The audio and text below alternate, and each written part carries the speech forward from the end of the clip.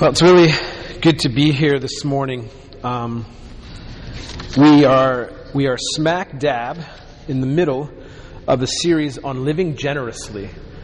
And so a lot of us, when we come to church and we hear the word generosity, we quickly equate it to they're going to ask for my money. And yes, we are. But we're not talking about just money at church. We have to remember that Jesus has a ton to say about money and possessions and how we as followers of God handle them.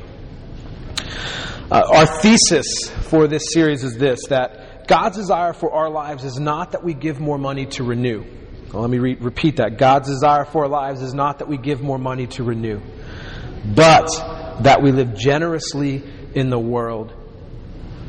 So God's desire is not that we would give more money to renew, but that we would let Him mess with our hearts, with the inward stuff of our lives, so that we learn to live generously as a pipe, not as a bucket. Last gathering, JR said some of the things that we sort of talked about I think are good to recap. There's a lot of baggage when we talk about money. Many of us have these images of flipping through the channels late at night and seeing this man with a wife with purple hair and they're asking for your money. Some of us have heard these wacky teachings about prosperity, that God will give you a Mercedes if you have faith. And these are not accurate and they're not healthy things. So many of us have been hurt by church finances. Because of the baggage, it would be easier for us to say, you know what, this is just a really touchy topic, so let's just leave it alone. But we actually sense the opposite. And we feel like because it's a touchy subject, we actually have to press into it and say, what is God's heart for this? What does God want us to think about it? How does He want us to process? How does He want us to conduct our lives in a way that honor Him as our King and part of His kingdom? We shouldn't be surprised that this is an emotional topic, because how we handle our money not only reveals very clearly the level and depth of our faith, and this is why we talk about it, because the way we handle our stuff reveals so much about who we think God is. We are pipes, we are not buckets. But we also remember that generosity is a journey. It's not something where you're just born generous. For my wife and I, it has been a struggle. We have struggled through what does it mean to live generously. And we grow, and then we reassess, and then we struggle some more. There's tension, right? How many marriages here have ever had a fight over money? How many single people have ever been really worried about money? How many of you have ever had thoughts about money? Anyone? Okay, some of us, right? Like, this isn't just something that just magically appears and this gets to the grittiness of our heart. It opens up a ton of fears. This is not easy. It is scary. It's also very fulfilling. When we begin to live life generously, we live a very fulfilled life. And the one thing that we have to remember about this conversation, as we have it with each other, as we have personal conversations, is this is covered in grace. Money is covered in grace. The discussion on money is covered in grace because Jesus loves us and He set us free. And our life now is lived in response to that great love. So we want to make sure that you guys don't hear me or JR or Dwayne, who's teaching next time, saying things like, things that are just absolute and there's no grace in it. Please hear the grace, because it's easy for our minds to interpret what you are hearing as void of grace. Because when we hear money, we strip the grace away from it. But we have to see the grace that God has in this. We have a very special reader this morning. This is a first for Renew. Actually, it's a second, but this is really special because this is during gathering. And Hope is going to read the passage for us. So Hope, can you come on up? And I'm going to ask all of us to stand as we hear the gospel. If you have your Bibles, open up to Matthew chapter 25. And we're going to be reading verses 14 through 30, right? Cool, and I'll hold this for you. Is that good? You can read the title. Yeah, go ahead. The story of the three servants. Again, here is what the kingdom of heaven will be like. A man was going on a journey. He sent for his servants and put them in charge of his property. He gave $10,000 to one, he gave $4,000 to another, and he gave $2,000 to the third. The man that gave each servant the amount of money he knew the servant would take care of. Then he went on his journey. The servant who had received $10,000 went at once and put his money to work. He earned $10,000 more. The one with $4,000 earned $4,000 more. But the man who had received $2,000 went and dug a hole in the ground. He hid his master's money in it. After a long time, the master of those servants returned. He wanted to collect all the money that they had earned. The man who had received $10,000 brought the other $10,000. Master, he said, you trusted me with $10,000. See, I have earned $10,000 more. His master replied, you have done well, good and faithful servant. You have been faithful with a few things. I will put you in charge of many things. Come and share your master's happiness. The man with $4,000 also came. Master, he said, you trusted me with $4,000. See, I have earned $4,000 more. His master replied, you have done well, good and faithful servant. You have been faithful with a few things. I will put you in charge of many things. Come and share your master's happiness. Then the man who had received $2,000 came. Master, he said, I knew that you are a hard man. You harvest where you have not planted. You gather crops where you have not scattered seed. So I was afraid. I went out and hid your $2,000 in the ground. See, here's what belongs to you. His master replied, you evil, lazy servant. So you knew that I harvest where I have not planted. You knew I gather crops where I have not scattered seed. Well then, you should have put my money in the bank.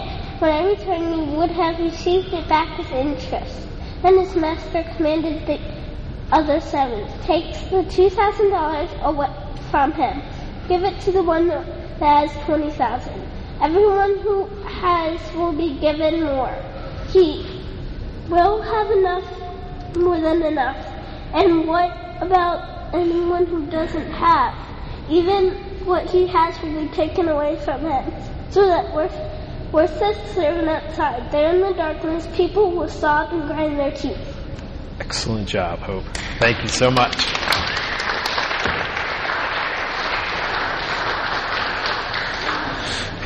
So you may be seated. That is the word of the Lord. So what are our initial thoughts on this passage?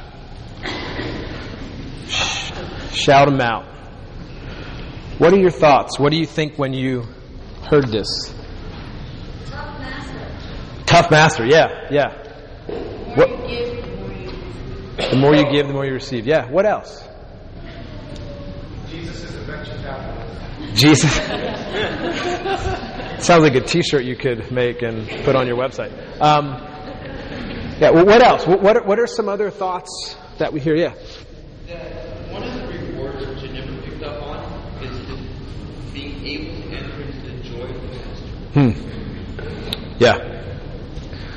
Awesome. Yeah, what else? What are some other things? Maybe 2 or 3 more. I kept thinking about how we need to open up our accounts to put our money in there. Start thinking about that. We're meant to multiply, not hold it to ourselves. Meant to multiply. Yeah, not hold it to ourselves. Great. A few more? Whether a worthy investment. What's a worthy investment? Great question. Yeah. Tithing represents faith in the Lord. Great. It might apply to more than just money. Yeah. Yes. A lot of these are the same thoughts that I had. This seems unfair, sort of, in some ways. It seems like the master is potentially mean. What makes the last guy being so wicked? Why is he the one who's been pinned as wicked? Is it about money, or is it about more? Is this a prosperity gospel? Will I win the Powerball? And in some ways, this can feel really harsh, because at the end, the master doesn't just say everyone's okay, but he says this person is wrong and you all have been right. And so I think that scares us in a society where we want to see God as someone who just lets everyone in and just do whatever they want and he's going to be okay with it. The master makes a decree and says this person's been evil and he will be cast out, and this person's okay and these people are going to stay. They get it. That's a hard thing for us to wrestle with, and we'll let you guys do that in house church. But really, this passage is about hoarding versus stewardship. We're stewarding. And hoarders, have any of you seen the show? Do any of you anyone know a hoarder? Anyone brave enough to say, I may be a hoarder? There might be a few of us. Hoarders can't seem to let go of stuff. When you look at a hoarder's house, it looks pretty crazy. And hoarding is not something that is only 100 years old, but people have been hoarding for all time. Just in 1997, it was either 7 or 92, there was this huge hoard of treasure found in England, and it was all Roman gold and Roman coins, because people would take their stuff and they would hide it. And then they would die, no one would know where it was, and then people run around with metal detectors. And so people just continued to hoard. And this is all over the world. People are still finding treasures that have been hoarded from years ago. The other thing that is a sad fact is people die from hoarding. There was two brothers, the Collier brothers in Manhattan, and they hoarded books and furniture and musical instruments, and they set booby traps all around their stuff, and then they ended up dying because they were crushed by all their hoarding. They just literally crushed them. And it's funny because it's actually sad. They don't know exactly when they died because it took them days and days and days to actually dig through all of the stuff to find their bodies. Yeah, so it can kill you. Just want to make sure you're all aware of that. You're all texting your mom, you need to get rid of that stuff now. Please. But the bigger question is, why do we hoard? Why do people hoard? And the thing is hoarding is not just about stuff, right? It's about money. It's about even our time. I think people hoard time. But why do we hoard? So some of the things that I'm discovering about hoarding is we hoard because we're afraid of losing it. We hoard because we have this fear of others, this fear of the future. Anyone ever see any of the doomsday preppers or the preppers, the preparation folks? I mean, that's interesting stuff, right? They're saying something bad is going to happen, so I'm going to make sure I've got everything under control here now. So when that something bad does happen, I go underground into my bunker, and I'm not sure what they do then, but they go underground into their bunker, and then when it's okay, they come out. It's just very strange. But there's a lot about control and safety. People hoard because they want to keep control, because they want to stay safe. Hoarders have this idea of it's mine. There's fear of growth. And most hoarders that I've met seem to be miserable because so much of their life is bent on themselves, is bent on trying to make sure everything is secure and everything is accounted for and everything is there. But as I look at stewards serve people. How many of you have ever been on Southwest Airlines? It's a fun airline to fly on, right? Because these stewardesses and stewards, when they show up, it's a party. They're excited. There's joy in there. They're smiling. They're dancing. They're making fun of people as they're trying to put these huge bags in. But there's something that's really interesting about the way that they live their life. They have this company that backs them, that loves them well, and so they just love the work that they do. They're generous in how they look at all things. Stewards are generous people. They're also risk takers. They're not afraid of loss. They're very attentive to others and others' needs.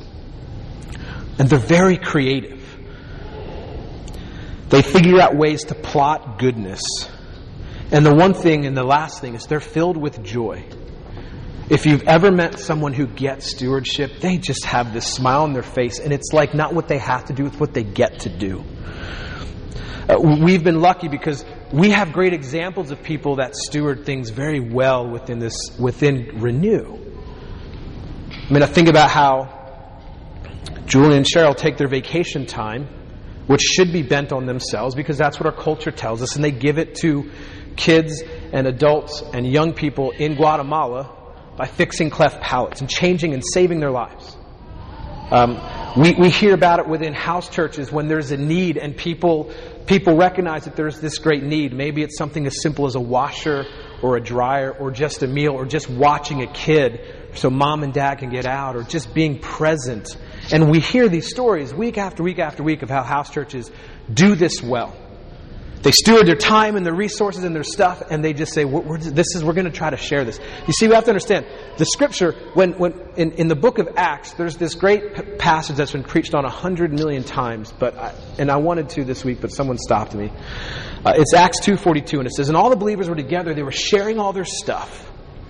And we kind of pass over that, but this King Jesus changes our life, changes the church's life so radically that they don't look at their stuff as their own anymore. And they begin to look at it as God's resource in blessing. How do we bless others? What are ways that we start to see God do great things? Because stewardship is not just about money. We cannot compartmentalize generous living to money alone. We can't do it. We cannot compartmentalize generosity to just money. Also means that we can't just write money off and say, I'm being generous in all these other areas, God. But we have to include our education, our bank account, our skills that we have, our car. Fellas and ladies that own trucks, your trucks. I know that's really sad because when everyone has to move, they're like, hey, you have a truck. First call you get after 20 years of silence. Our talents, our homes and our apartments, our jobs, our spiritual blessings, whatever you have can not only be used for God, but it can be used to multiply the kingdom of God here on earth. In the parable that we just read, we have to understand that the most grave offense to the master is hoarding. Hoarding what you have. What you have is meant to grow, my friends. What we have is meant to be used for good. It's meant to be invested. Investing Christ-like love in others, regardless of the benefit to yourself. It is risky to invest. Let me say that one more time. It is risky to invest. But that's the nature of investment. It's just the way it works. Dorothy Day, in her book Loaves and Fishes, says this: if we don't have some kind of precariousness in our life, we are unlikely to see the work of God. Not all of us are called to sell all that we have and give it to the poor. All of us are called to take risks with what we have for the sake of the King and His kingdom. For some, this is giving it all up and entering into poverty. For most, it is giving up all we have spiritually and using every last penny for the things of God and watching it grow. And the servant who was cast out, it had nothing to do with the quantity. I want us to hear that. It wasn't because he had less money, but it had everything to do with the motivation of his heart. It's not that he buried it, but that he didn't have an accurate picture of the master's heart. See, I think really what all this gets to, what all generosity and everything that we have gets to, is how do we see Jesus? I want to say that the lazy servant's view saw God and this master and Jesus as angry, hard, frustrated, tight-fisted, the mighty smiter. I think that's how we saw God. Because what happens is we see these guys, and so the master gives away these incredible talents to these people. And we begin to see God show up and blow the doors off of the way that these people experience God. And what I think happens is this. The first two guys, they see the Father coming up to them and saying, here's the master, here's this money. I trust you. Go. Bless others, bless people. And so they take it and they realize that God is actually, the master is actually sending them, that He trusts them. That I'm not just a lowly servant anymore, but that the master trusts me with his money. And so what they do is they go and they multiply. And even in their multiplication, we have to understand that they're blessing others. They're taking this gift that has been given to them and they're using it to bless the world. And it's not just about blessing the world, because they're blessing the King. Because the way that they see the master changes the way that they live their life. And when we look at the servant who's wicked and lazy, he doesn't have an accurate picture of who the master is. His words are, I know that you are a hard man, and that you don't gather where you scatter, and you don't. And he literally looked at all this stuff that had not. He did not know who the master really was. And it's funny because I kind of wish there was a conclusion, maybe a few books later, or maybe this story number 2, when we see the servant make $10 off of the investment. And I think God at that moment would be like, way to go. You took it and you used it. You did something with it other than being a consumer of what this is. Because the master, he gave all 3 the talents freely. And he wasn't begrudging when he gave it. God's heart is generous. He's generous because he's blessing you. He's blessing me so that we can be blessings to other people. And our view of Jesus and his heart and God's heart dictates how we live. So let me just take a moment and stop, and I want us to lean in about what God's heart is like. It's really big. His heart, he is a jealous lover. He has no room for you to be in love with someone else. He has no room for you to love security and these other things over him. He wants your full attention of your heart. He just longs for your heart. And how do we know this? Because we are people that believe and affirm the death, burial, and resurrection of Jesus. That all of us, every single one of us, are separated from God's love because of our sin and the way that we are unclean. But God made a way through his Son Jesus. His death, burial, and resurrection means that we now have life and we can enter into relationship with God and be fully present with him.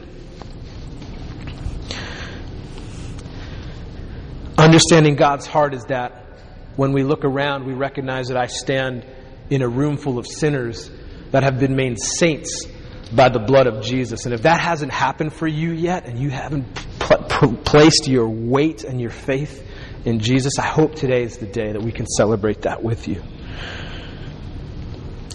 It's funny. It's like it feels like I feel like the gospel is the rags to riches story. Because all of us, we have no inheritance. Because of what sin has done in our life, we have no inheritance. Our inheritance is death and destruction. But when Jesus shows up, he changes our lives, and now our inheritance is big. One of my favorite words in all of Ephesians is that in all of the Scripture is this word lavish.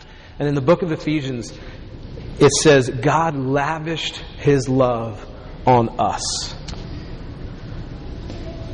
That's where this generosity thing comes from. A God who lavished. And lavish means like pour out crazy. And I use this really dumb analogy, but it's like taking a French fry, sticking it in this bowl, and then just loading ketchup. You can't even see the I like ketchup, so it works, but whatever. Yogurt, however you want to go. Maybe you're like health and it's like a chia seed or something. But to be completely enveloped and completely covered that we can't even make out what the heck was in there from the beginning. That's lavish. That's God's generosity towards us. That's the way he sees us. That's the way that he's situated right now in heaven. As he looks at you, he's saying, I've got all of this for you. All of my wisdom, all of the power, all of the glory, it's yours. I trust you with it. I want you to run with this. I don't want you to hoard it. I don't want you to just say, I'm so glad I'm loved today. And just leave it at that. I'm so glad I'm loved by the King that I need to respond in some way. I need to do something with this. See, people who live generous lives, they have a robust view of God's grace. They recognize that all of their life, they don't deserve the blessings that they have, but they find themselves in this thankful place saying, God, I know I don't deserve it, but I want to do the best with the things that you've given me. And again, it's not about the size of the amount. It's all about getting our clenched fists to relax. My friends, we are fist-clenched people. That's our nature. We're born this way. I love how this morning we practiced praying with our hands open. Here's a question. Some of you, that may have been very natural. How many of you were like, didn't know what to do? You're trying to like, oh, I'm going to fold. Anyone besides me? No, just me. Okay. That's great. This doesn't work then.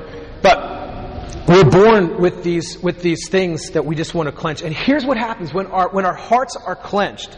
We are never able to receive because you cannot receive. We'll just talk practical. You can't catch a football with clenched fists. You ever try? You're going to break your nose. It is not going to be pretty. We only receive when our hands are open. And so what the gospel does when we start to understand God's grace and that He loves us and He forgives us and that He calls us new and that He wants to pour out His blessings on us, our hands slowly begin to open. And when they're open, it's like one of those things where whether He puts it in my right hand or my left hand, I'm ready to kind of throw it back. God, here it is. Thank you. Help me bless others. Ultimately, the question that we have to wrestle with is, do we trust Him with our money and our stuff?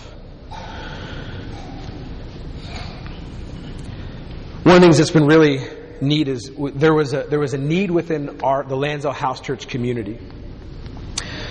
And someone, and this is someone who's generous, their attentive ears were open, and they read between the lines and they heard a need. And then there was this awesome plotting of goodness happening, where a bunch of people started shooting out emails saying, hey, how can we help? What can we do? And people began to secretly, which is awesome, start funneling some money over to this need. And last week, this need was met.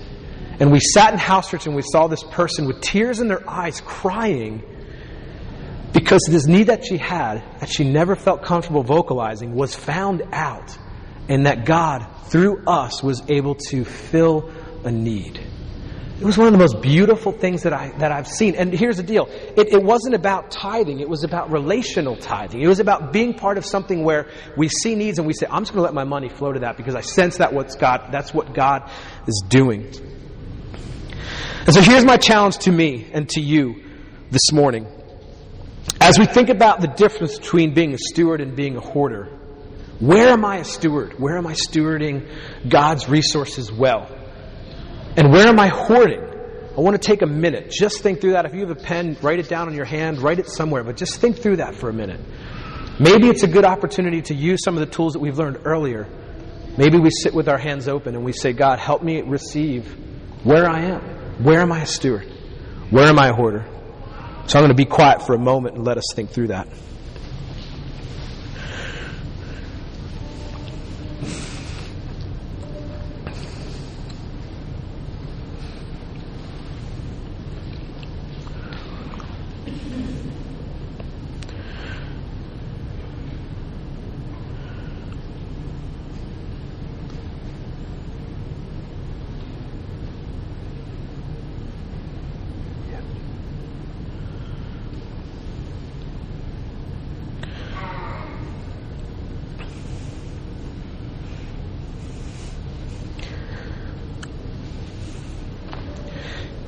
My last challenge to us, to me, myself, and to you, is where can we join God in living generously this week?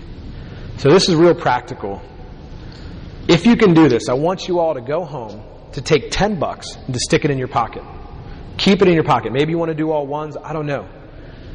But as you think through the week, I want you to practice. This doesn't happen real naturally all the time, but practice listening to what the Lord may want you to just bless someone with. Maybe it's a lunch. Maybe it's picking up someone's coffee. When you're in line at Starbucks, maybe there's someone behind you and she's got 4 kids in her 2 arms and you just want to bless her. But I think this may be a really good practice and a really good opportunity for us to do, to actually say, I'm going to leave this in my pocket. And if I show up on Sunday at house church and it's still there, I want my community to say, why is it still there? And maybe your answer is, I just didn't see a need. Okay, well, let's pray for your eyes to be open because, and maybe God didn't have a need for you that week. But what if we began to say, proactively, what are the steps I can take to learn to live generously? How do I do that? And here's the thing, please make sure you hear me saying this comes from a place of grace, not guilt. We are able to live generously because we recognize how much generosity God has given to us. That everything that we have, that we see, and everything that we don't see, and the fact that we are loved by God is the most beautiful gift that we have, and nothing in the world is greater than that. Let me pray. Jesus, we thank you for this morning. And Lord, we stand in awe at how you love us. We stand in awe at how you have poured your life onto us. And God, we stand in awe because it feels like you have given us these $1 billion Stradivariuses that are so beautiful and old and costly, and you've given it to us and said, go make joy in the streets. Go make music so people dance. Lord, may we be able to look at our lives as pipes that bring blessing forth. And Lord, I pray if any of us have clogged pipes in the back end where our view of God is distorted, that your Holy Spirit Roto-Rooter would knock that out, and we would have opportunity to see you for who you are and to be set free by that picture of who you are. Lord, I pray that as we continue to wrestle with what does generosity look like, that you would continue, we give you permission, Lord, I give you permission to mess with our hearts, to change us and to shape us into the image of your Son, Jesus. It's in your name that we pray. Amen.